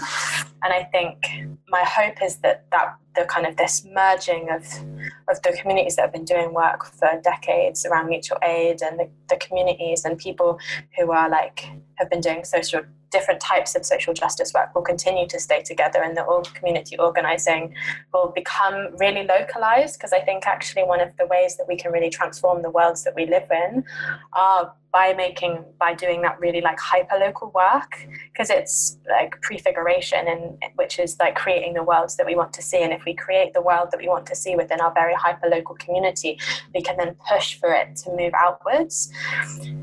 I'm also mindful that it's really hard to do that and people are busy, and I fear that when the pandemic is over, the world will return to where it was before. But I hope that things will stay online more because of what you were saying, Jess, about the importance of it for disability justice and just community organizing. And in terms of my own activism, I hope to continue to be really deeply embedded in the community that I'm within. And I think we've been having some conversations recently within Sisters Uncut about how we can continue to do the work in ways that is more localized than we've been recently. A lot of our campaigns recently have been national. So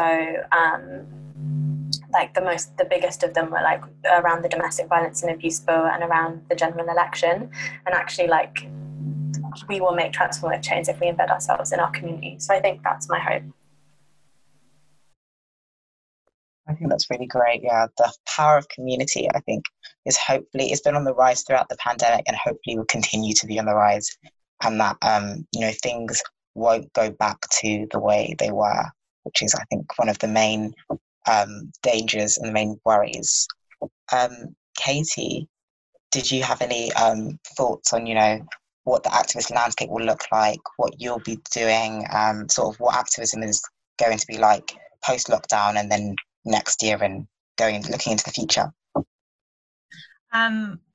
Yeah, I think definitely, of course, we've found out that you can get more people together if you do it online, and it's way more accessible. And it's wild that we weren't having more meetings over Zoom.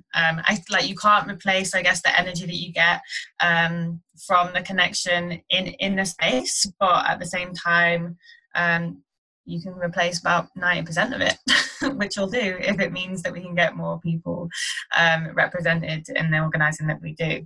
What I wrote down was I feel like we're revisiting the power of striking and withdrawing our participation within capitalism, but also various institutions in order to make a point about anything. And I think Ava, you were saying about looking up to people like Greta Thunberg, but for me it's something about coming back to the idea and the issues with having a figurehead, because anyone who has striked on a Friday from school has done as much as Greta Thunberg, and also there are people who will have risked more, who will have not had supportive parents, who will not have had a film camera there, who might have got into trouble, who are more likely to be stopped when they are not in school, more likely to be punished for truanting than maybe Greta Thunberg is. And that is not to undermine how awesome Greta Thunberg is, but also that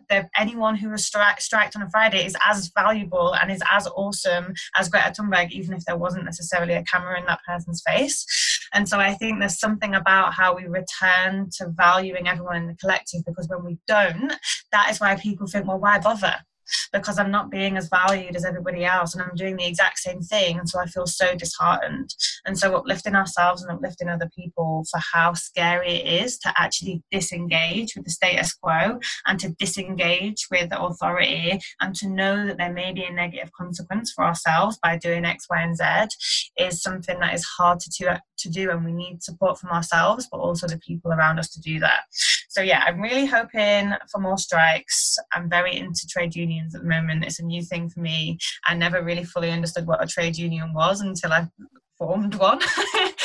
But I'm loving it, and I think it's good to be represented. So as you go into your workplaces, as you decide whatever it is that you want to do, I think falling back on striking and just withdrawing yourself from the entire shebang is amazing. And that's definitely working around like withdrawing our consumption as well, right?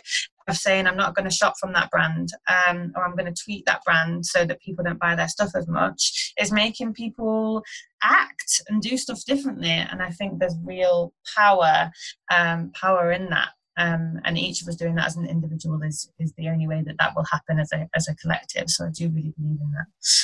And then more personally, I think like I've been banging on about, is more my own process. So I don't really know what I will do, but I'm trying to get rid of what a lot of people are calling like the cop in my head, of the ways in which I myself are like moved to punishment, or maybe moved to cancelling, or I know best, or putting myself in a role of more than for whatever reason, and trying to do the work within to move past that and think about how I should be able to sit with absolutely anyone and work through our differences, harms that they've caused to me, the ways that I might have harmed somebody else, because that is really the only way that we're all going to truly move forward together.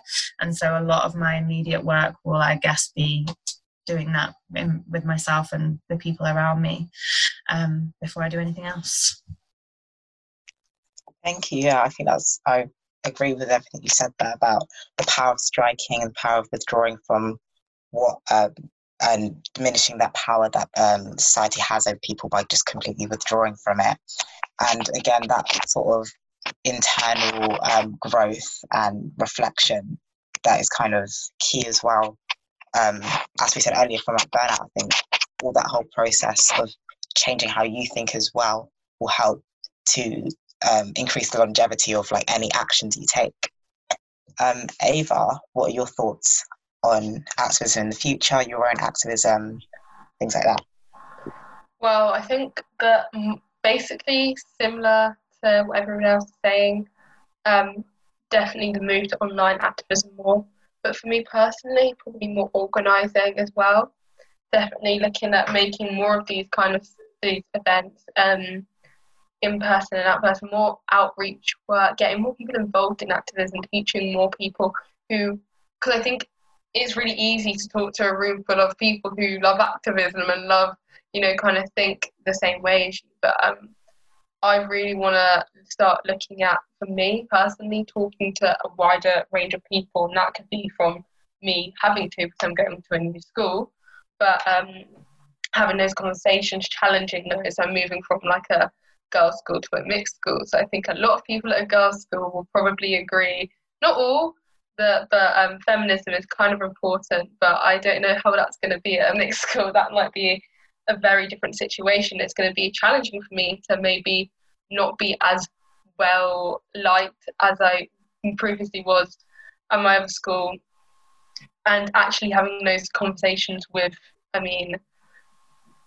other people about these different things. And I think even those conversation-based activism is so important. It's something I have you kind of missed a bit during quarantine, but I think it's really important to maybe not even changing someone's mind, but planting, like, it's such a cliche statement, but planting that seed, but to say, like, look, this is wrong and all of this, and challenging behaviours I see. Oh, that's another thing I want to do more challenging behaviours I see to myself, but to other people as well, whether that's on the streets, online, whatever, just to change. So kind of the big things being organising more things like what somebody's organised today, and definitely, obviously, once Corona's over, going to more protests, because I really miss doing that, really want to do that, but definitely doing more of those kind of small activist kind of moves that I couldn't do during Corona, because I didn't have the social interaction to as such, and actually valuing them more so as well. So I think I often forget to value those things as well. So that would be how I would change my life and see the future for me. Yeah, I really like that, because I think as much as we talk about echo chambers on social media, you kind of get that in your friendship groups and your social groups as well, of like this whole, you like preaching to the already converted. So it's kind of having those conversations with people who might think differently, even if you don't change their minds. But I think sometimes it's about whoever's listening to that conversation, you might change their minds, even if it's not the direct person you're arguing with, like who is seeing that conversation, who might like think about something differently. Just before we're nearly running out of time, I would ask if anyone had any questions or comments, anything like that. And if not, Sophie? Just wanted to say thank you for a fantastic session. It was brilliant. Thank you so much. Thank you. I want to say thank you to everyone who came and all the panelists. Thank you to all of you. I think this has been really useful. I hope you guys have found it useful. You've enjoyed it, because I have. So thank you very much. And again, the audio will be recorded, so it can be shared as well, so other people can listen to it. As well as that, there's also more events on the Freedom to Learn website. I think there's one at 5 about educational policy, and there's also a passion pitch event on Sunday to come spread your views. But otherwise, we'll wrap up there. But thank you again to all the panelists. I think this would be really useful for people who want to get into activism, other young people who want to get into activism, and the things you've linked. I think we'll try and save the chat, and then all the books and links you've shared, we'll try and share that as well. So thank you, and everyone have a good day. Thank you. Bye. Bye. Bye. Thanks for listening to this episode of the Freedom to Learn podcast. For more information about our work, check out our website at freedomtolearn.uk and find us on Twitter, Facebook and Instagram.